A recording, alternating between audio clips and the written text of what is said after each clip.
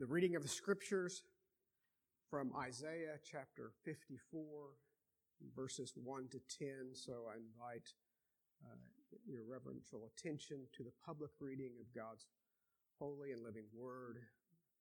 And may we hear it both with joy and faith.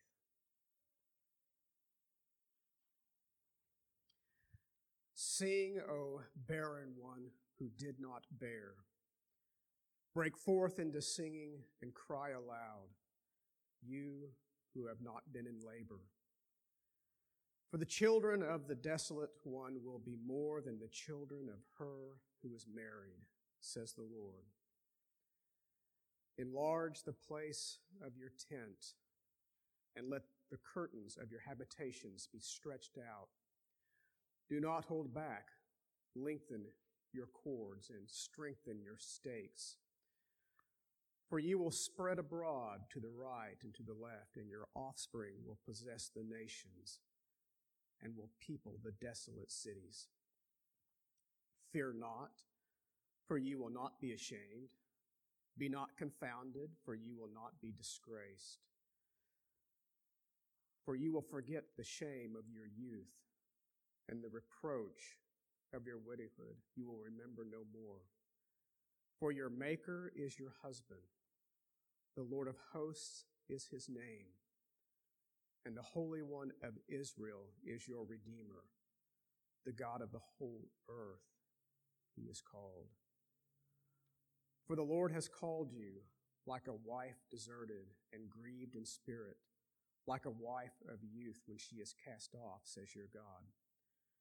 For a brief moment I deserted you, but with great compassion I will gather you.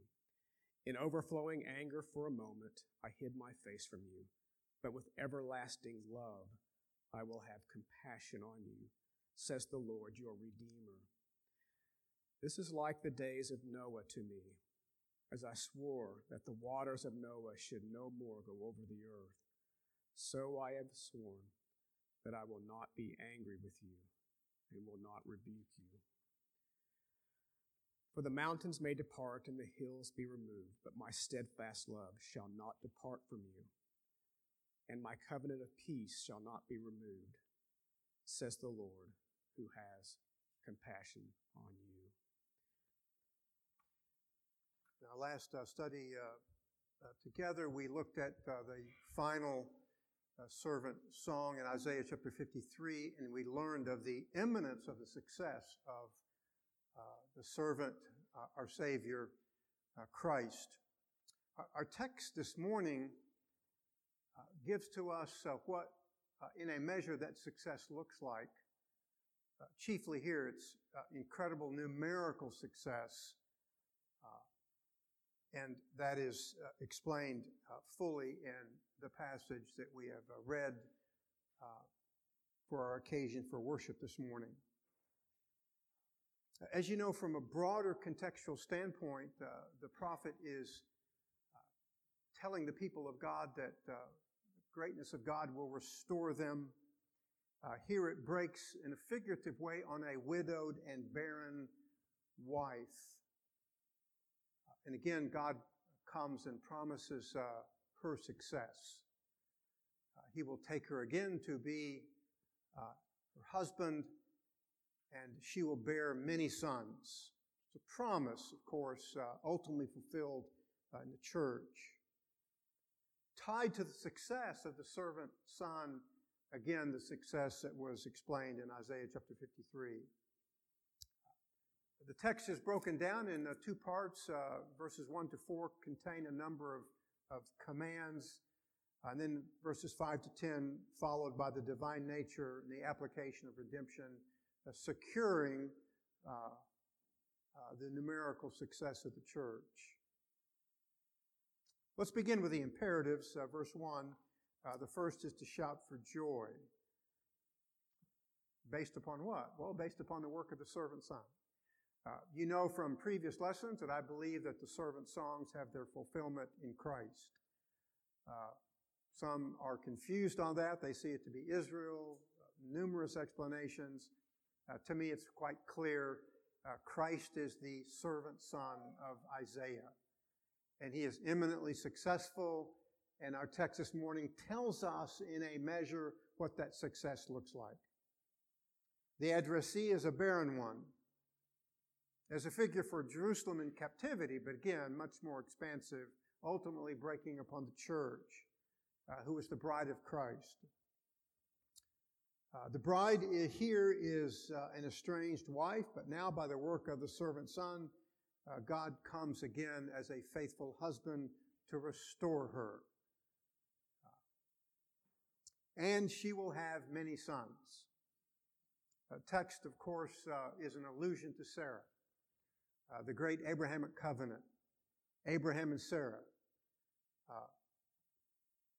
held to the promise that God would give them a son. But she was barren.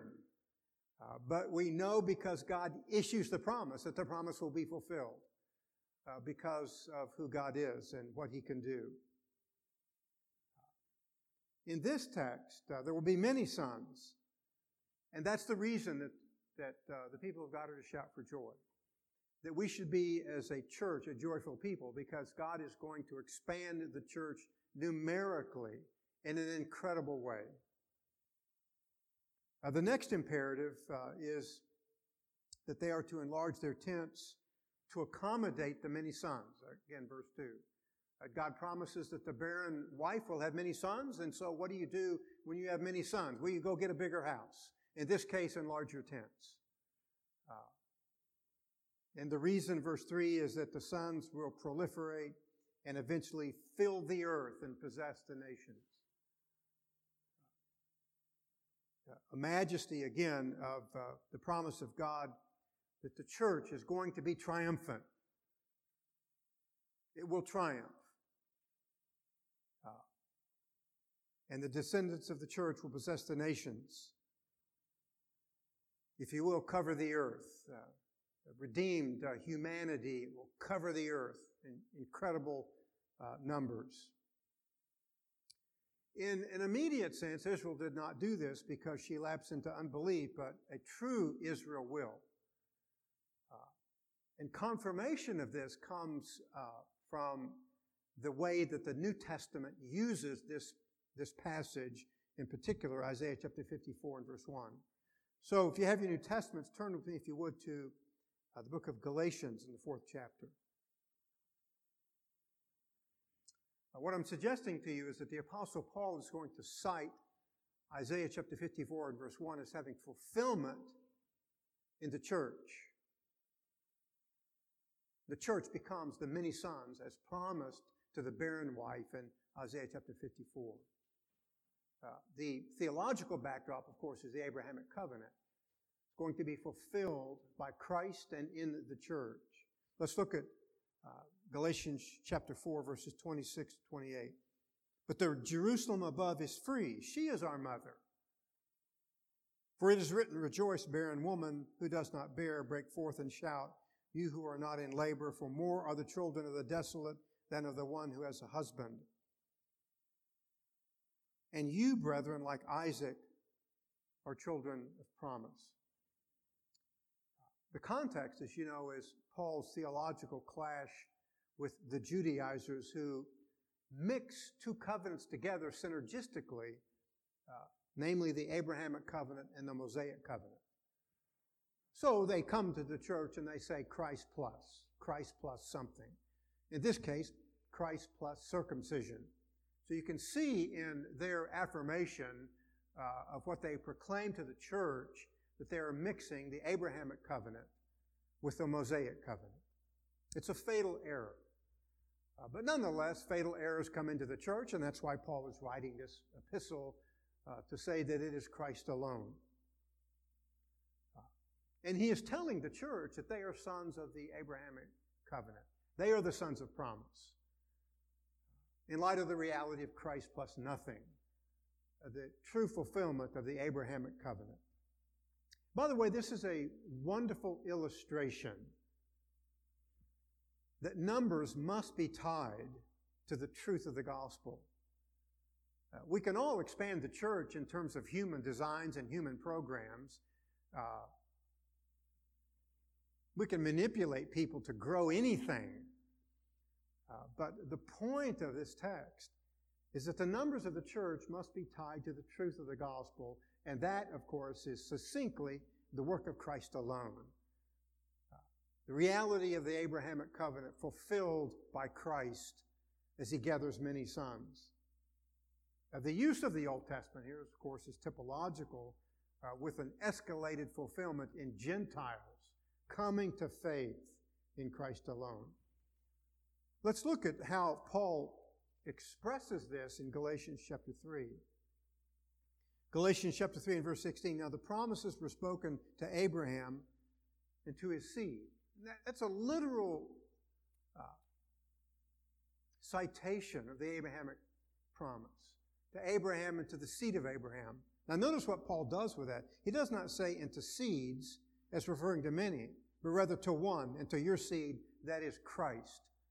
So the great Abrahamic covenant of promise has its far-reaching fulfillment in Christ. And what will Christ do? He will gather many sons. And that's exactly what we have in verses 28 and 29. There's neither Jew nor Greek, there's neither slave nor free man, there's neither male nor female, for you are all one in Christ Jesus. And if you belong to Christ, then you are Abraham's offspring, heirs according to promise. The massive numbers of Gentiles coming into the church, the days of the apostles, are the fulfillment of the Abrahamic covenant. And because of their faith in Christ, the promises to Abraham are fulfilled in all who have faith in Christ. Jew, Gentile, slave, free, rich, poor, it makes no difference when you have faith in Christ. And what Paul, of course, means by that is faith in Christ alone, not faith in Christ plus human works, plus circumcision in the case of the Judaizers. You cannot mix the gospel. The church grows because of the work of Christ, and that, of course, is the work of Christ alone. And so he interprets the fulfillment of the Abrahamic covenant to be in Christ, and by extrapolation to all who have faith in Christ as spiritual sons. The church is a spiritual entity, birthed, of course, by heaven. And all who identify with Christ by faith are heirs of the Abrahamic covenant and promise. Again, the historical account, it's a backdrop for all of this, is Genesis 16, the promise to Abraham and Sarah to have a son. You recall the account. Sarah was barren. And she thinks that God needed her help. And so she gives her handmaid to Abraham, Hagar. And there is a son, but not the son of promise. It's not the way of God. God does not need our help. The two women represent two covenants, law and grace. Paul links Hagar to Sinai and the present-day Jerusalem, a city of religion and ceremony and, of course, law works. It's a great illustration, is it not? To purify our faith in the majesty of the work of God alone. That God doesn't need us to supplement the work of Christ. He works the promises of grace. We don't add to it. And whatever we try to add to it in terms of religion degrades the principal object of the majesty of the grace of God. If Christ needs my help, then what does that say about His work? And that's why we confess to believe in Christ alone. And so Hagar represents that which is false. Sarah should not have given her handmaid to Abraham, her husband. God can effect the promise. Of course, Sarah represents Mount Zion in freedom. And this covenant corresponds to the heavenly Jerusalem. It's the point of Paul citing Isaiah chapter 54. He explains the reality of the promises of God in the Abrahamic covenant to be fulfilled in people coming to faith in Christ alone. And he cites Isaiah chapter 54 and verse 1 to prove that reality. More importantly, it's the truth that heaven is the origin of the Spirit and power that births the church in supernatural redemption by a supernatural power absent our help. It's a wonderful reality of the power of God. He creates life. So again, the Apostle Paul citing Isaiah chapter 54 in Galatians 4 and verse 27. It's our reminder, again, that the Jerusalem above is the freedom of the gospel, and she is our mother.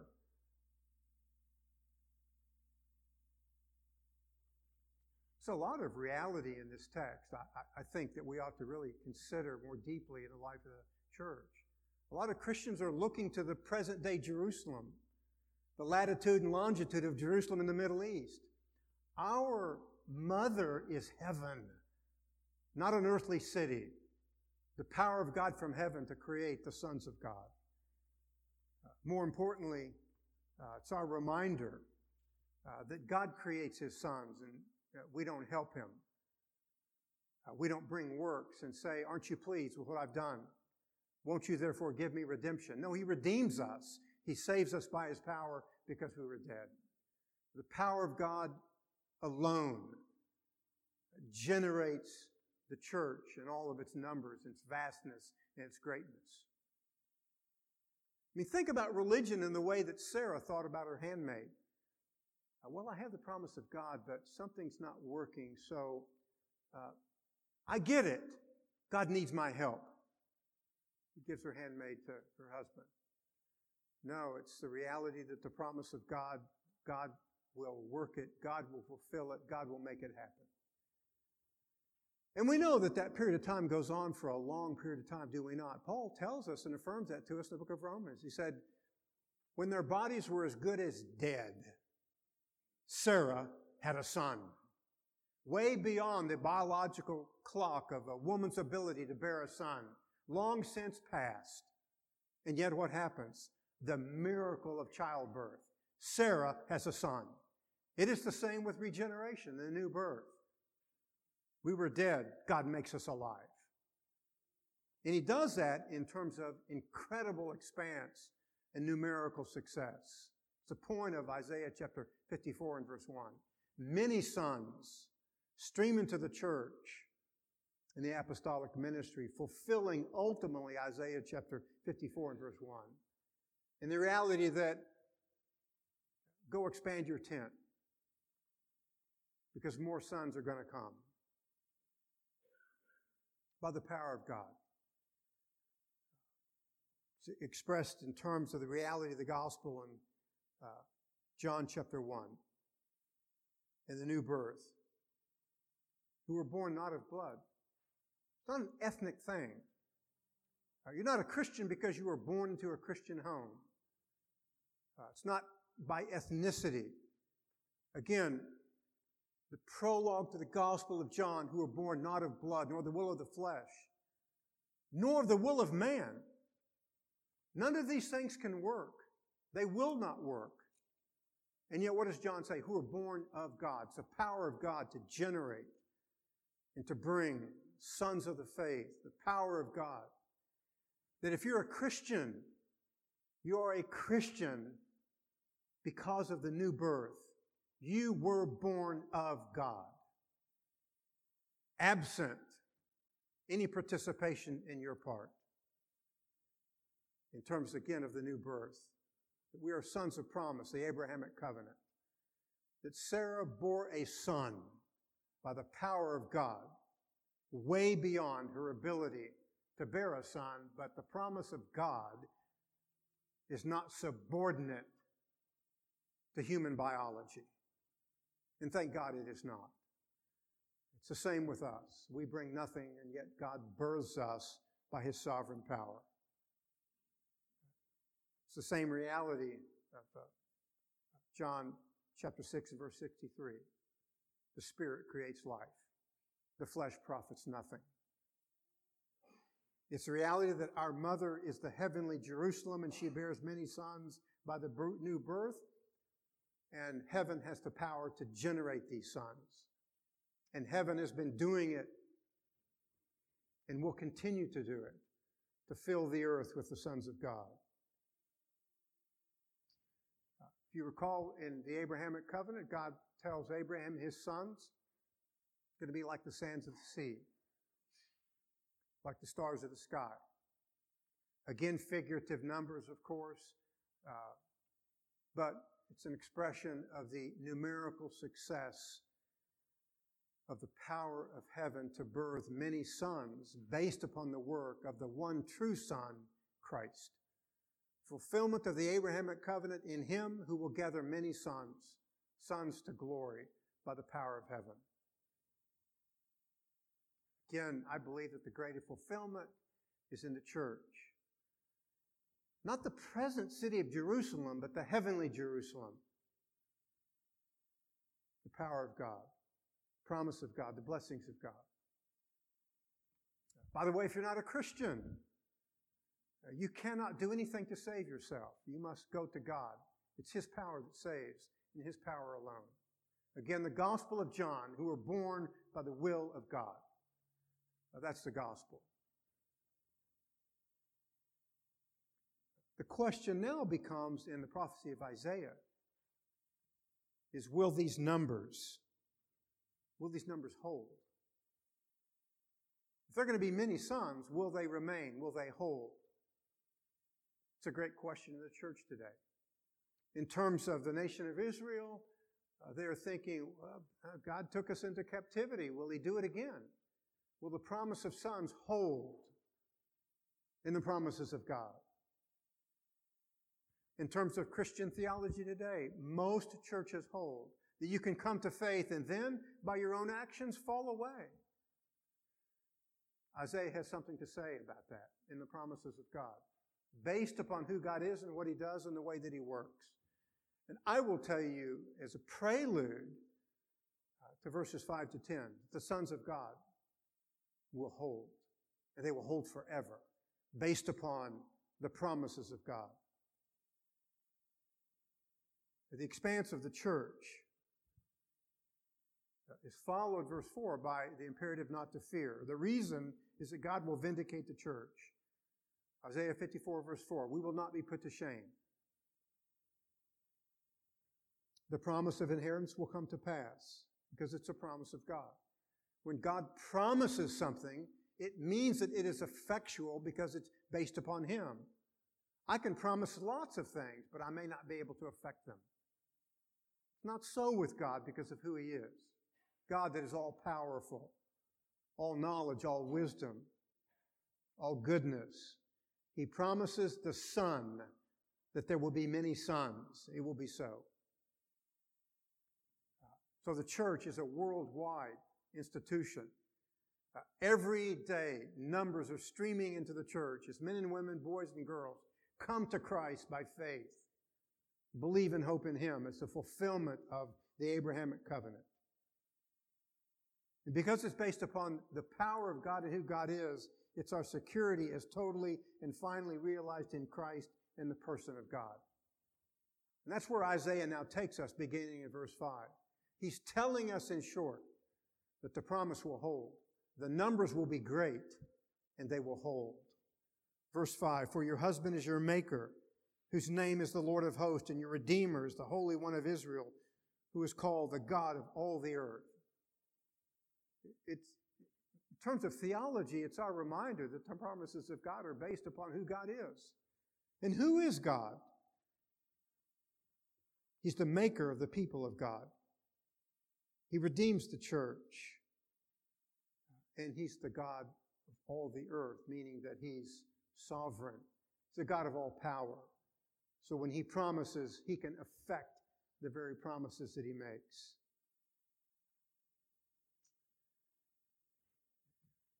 You know, in terms of physical realities, in terms of human birth,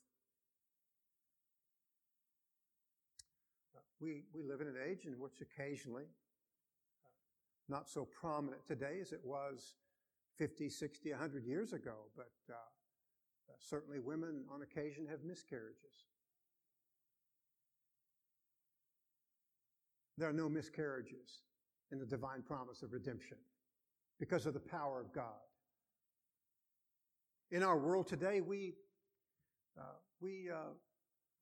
kill unborn infants. For whatever reason, men and women don't want them, and so we simply kill them. The world calls it abortion, but it is what it is. In the divine promises of God to gather many sons to glory, there are no abortions. He loves them all. He will gather them all in His power, in His sovereign grace. He wants them all, and because He wants them all, they will all come. The greatness of the power of God. I love the words of Jesus. All that the Father has given me will come to me, and I'll raise him up on the last day. No abortions, no miscarriages in the promises of God because of the greatness of our God.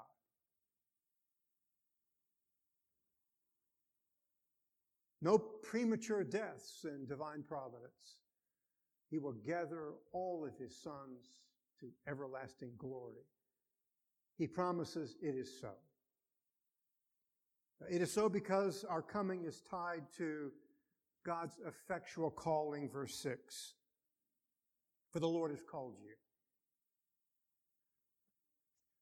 Let's look at just a couple of New Testament realizations of what this means. 1 Corinthians chapter 1 and verse 9. God is faithful, through whom you were called into fellowship with His Son. God calls us into fellowship with His Son. And how is God described here? God is faithful. He is faithful to Himself. He is faithful to the promises He made to Abraham, fulfilled in Christ, and He's faithful to Christ to gather many sons. No sons of God will be lost. Based upon what? The faithfulness of God. Christians who believe that the saints can fall away don't understand the faithfulness of God. They make the reality of the promises of God based upon our faithfulness. God forbid that we're based upon our faithfulness. Our hope is it's based upon the faithfulness of God. And God is faithful. He promises sons. You know what the church is going to get? Many sons. So many they will cover the earth. Because God is faithful to Himself and to His servant Son, the Lord Jesus Christ. Romans chapter 11, verse 29. The gifts and the calling of God are irrevocable. They cannot be changed. The promises of God are immutable. The promise of the success of the promises of God cannot be changed. They are immutable. They will occur. Thank God they will. I love that short, simple text. For the gifts and the calling of God are irrevocable. God calls many sons. They will come because God will make it so. You and I are expressions of that. We came to a personal saving faith in Jesus Christ. How did that happen? The power of God. We were born of the will of God. He made it so. We're the sons of God by the new birth. And the heavenly Jerusalem is our mother. What a great mother to have. Heaven itself. And all of the promises of God will be fulfilled because of who God is. And His calling is irrevocable. That here God takes a bride of all men without distinction, and she will never be put off again. It's a promise, ultimately, I think, that breaks upon the church. Ephesians 5, Revelation 21, we are the bride of Christ. He is purifying us and will take us unto Himself. So again, the numbers will hold because of efficacious calling. The sons will come. Secondly, latter part of verse 7, Isaiah chapter 54. With great compassion, God says, I will gather you. In a human sense, we come to Christ. We have faith in Christ. I don't wish to belie that or belittle that. But in terms of heaven, God gathers his people. He gathers them, and so they come.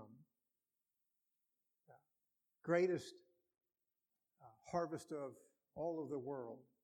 God harvesting his sons from the entirety of the human population, gathering those whom he has chosen unto himself. Again, calling and then gathering. The calling of God, of course, is efficacious. It's effective. It will happen because he has the power to bring all that he calls. Here in this text, the calling is linked to gathering. God harvests his sons, and they will be numerous and many. Thirdly, verse 8, the gathering is linked to a compassion of everlasting love. If you look at New American Standard, but with everlasting loving kindness, I will have compassion upon you. The word loving kindness has, I think, a very powerful sense of the loyalty of God. We need to recover that in our own culture. The loyalty between God and his people. The loyalty between God and his bride. He is faithful. And it's everlasting. That's another reason we know the answer to the question, will the sons of God stand? Yes, they will, because the compassion of God is everlasting. His loyalty to his sons is everlasting. It has no end. It will not run out. He will never put us away again, like he did Israel of old. We are the sons of the promise, and his loving kindness to us is eternal. I mean, how much greater can a promise get than to be tied to the eternality of the power of the God of heaven? That God is loyal to his people. Something of the great promise of God in the great shepherd's psalm. Psalm 23 uses the exact same word of the prophet Isaiah, of the loving kindness of God.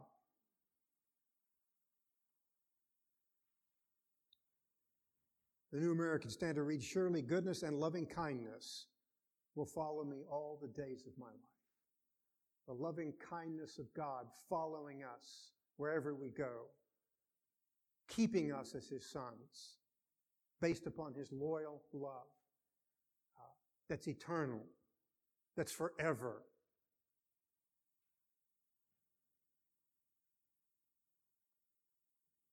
Again, the promise realized, and I will dwell in the house of the Lord forever.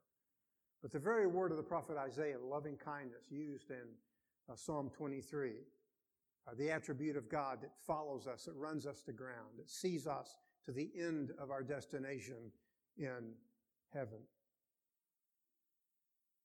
It's a loyalty that embraces redemption, and so again, the divine name is attached in the prophecy of Isaiah, says the Lord, your Redeemer. So think of the string. God calls, he gathers, and he purchases. And his love and compassion make it so. The majesty of our salvation is nothing more than the majesty of the goodness of our great God, who gathers us from the four corners of the earth to be numbered as the stars of the sky or the sands of the sea. It's the gospel. God gathering his people. And of course, there are many sons. On occasion, perhaps like me, you've gone to the beach. I don't know that as many times as I've gone to the beach, I've ever seen anyone counting the sand. Because it's just an impossible task. I mean, I understand the little children playing with buckets and making little castles, whatnot. I've never seen anyone counting the sand. The numbers that will flow into the church by the power of God and the power of heaven will be so great and so expansive that they are almost innumerable. And how can it be so? because of the greatness of our God, His power. Heaven comes and invades the earth and gathers His people based upon His calling and His attributes. I love the reality that our salvation is tied to the attributes of God rather than ourselves, because if it was based upon us, it'd be tenuous, wouldn't it? It'd be kind of shaky ground, shifting sand. God doesn't say, good luck, I hope you make it. No, God makes it so because of His love, His compassion, His power, and the promise to Abraham and the promise to Christ, the servant son. That's our salvation. Many sons, and they will hold, because our salvation is based upon the goodness and the greatness of God. The text closes in a radical, verses 9 to 10, a radical affirmation of this. Again, I would tell my brethren who think that the saints can fall away, they really need to relook at who God is and His love for His people and His power to keep His own. Isaiah chapter 54 and verse 9 and 10, that God takes an oath.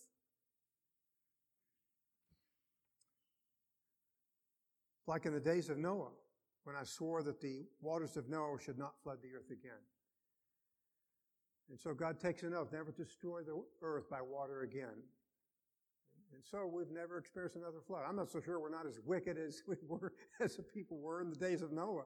But we're not going to be destroyed by water as it occurred in the days of Noah.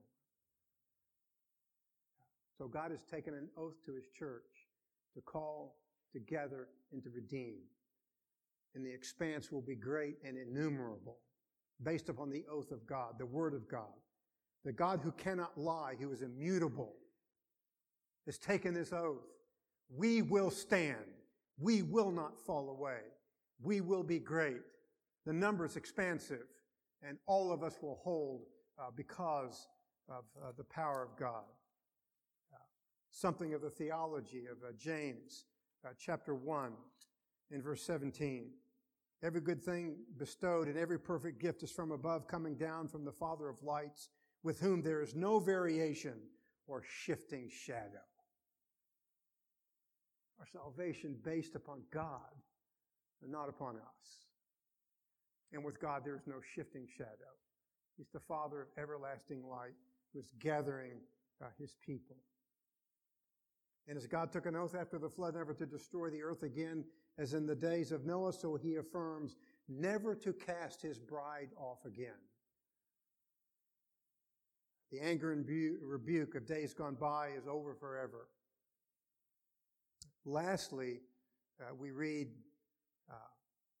beautiful words, verse 10. My covenant of peace will not be shaken, says the Lord, who has compassion on you. Again, the middle phrase of the text, but my loving kindness will not be removed from you. Again, another word that speaks to God's loyal love. God is loyal to Himself.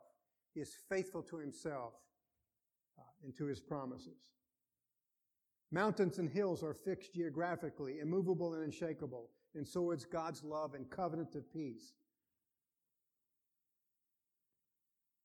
He has made peace with us through our Lord Jesus Christ, and that it is a perfect and efficient work based upon the work of the servant Son. The peace is everlasting. A couple of verses that express this. Ezekiel chapter 37 and verse 26. And I will make a covenant of peace with them, be an everlasting covenant with them. And I will place them and multiply them and will set my sanctuary in their midst forever.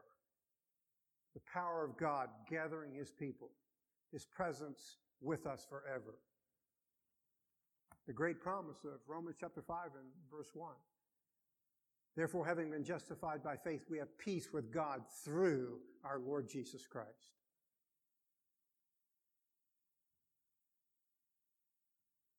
The world today in which you and I live is desperate for peace. Peace in families, peace in homes, peace in marriages, peace among nations. Good things to behold, to be sure, but the greatest reality is to have peace with God through our Lord Jesus Christ. Again, if you're not a Christian, There is no peace for you. The promise is through the Lord Jesus Christ. Flee to Him. Go to Him. Ask Him to save you. Ask Him to be gracious to you through His power and through His love. Peace with God through our Lord Jesus Christ. And how does the text close? The promise of expansive numbers. Expand your tents, they're not big enough. Based upon the promises of God, who makes it so. And what concludes the text? The covenant of God, says the Lord who has compassion. The divine name and the divine attributes in total and absolute affirmation of the fact that God will expand our numbers, and we will. We will hold forever because of the power and the grace of God who is forever.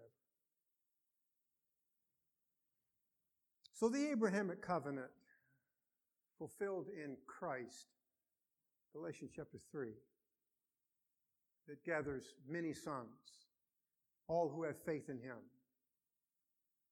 alone. Many sons, massive numbers, and He secures them forever. Again, the promise of the Gospel of John. All that the Father gives me will come to me, and I will raise them up on the last day. Massive numbers, but our Son forgets none of His beloved sons. The promises of God in the Son to many sons. There's another reason we hold, and that is constancy of the provisions of God, to be sure, but one of the ways that is expressed is in the sacrament of the Lord's table. We hold because God provisions us, and He is with us. If you think of the Lord's table, it's built upon the theological construct of the Passover meal.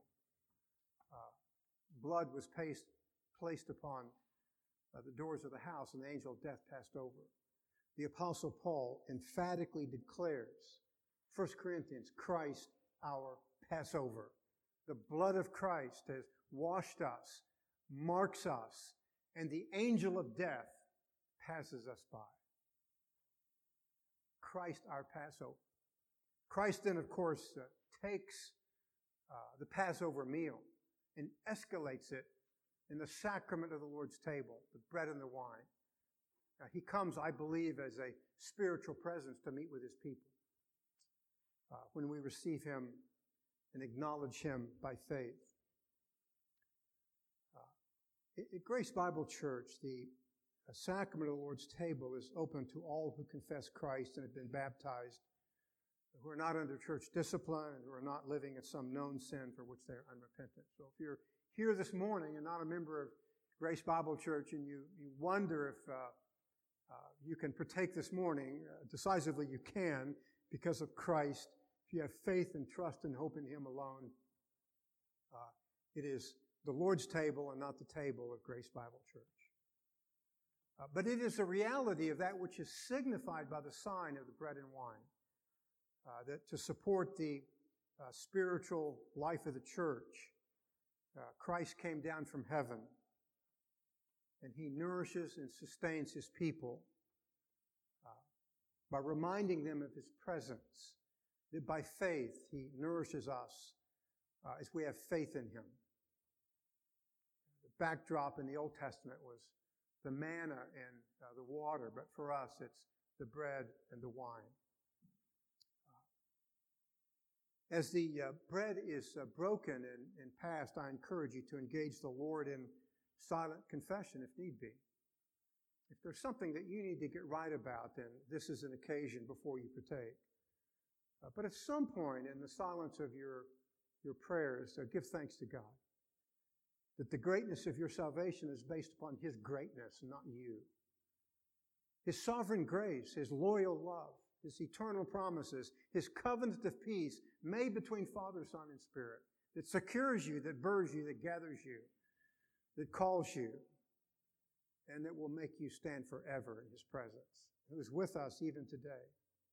Now, please hold the bread until which time all are served, so that we might manifest our unity and partake together. And so Christ, the bread of heaven, the sacrament of the Lord's table.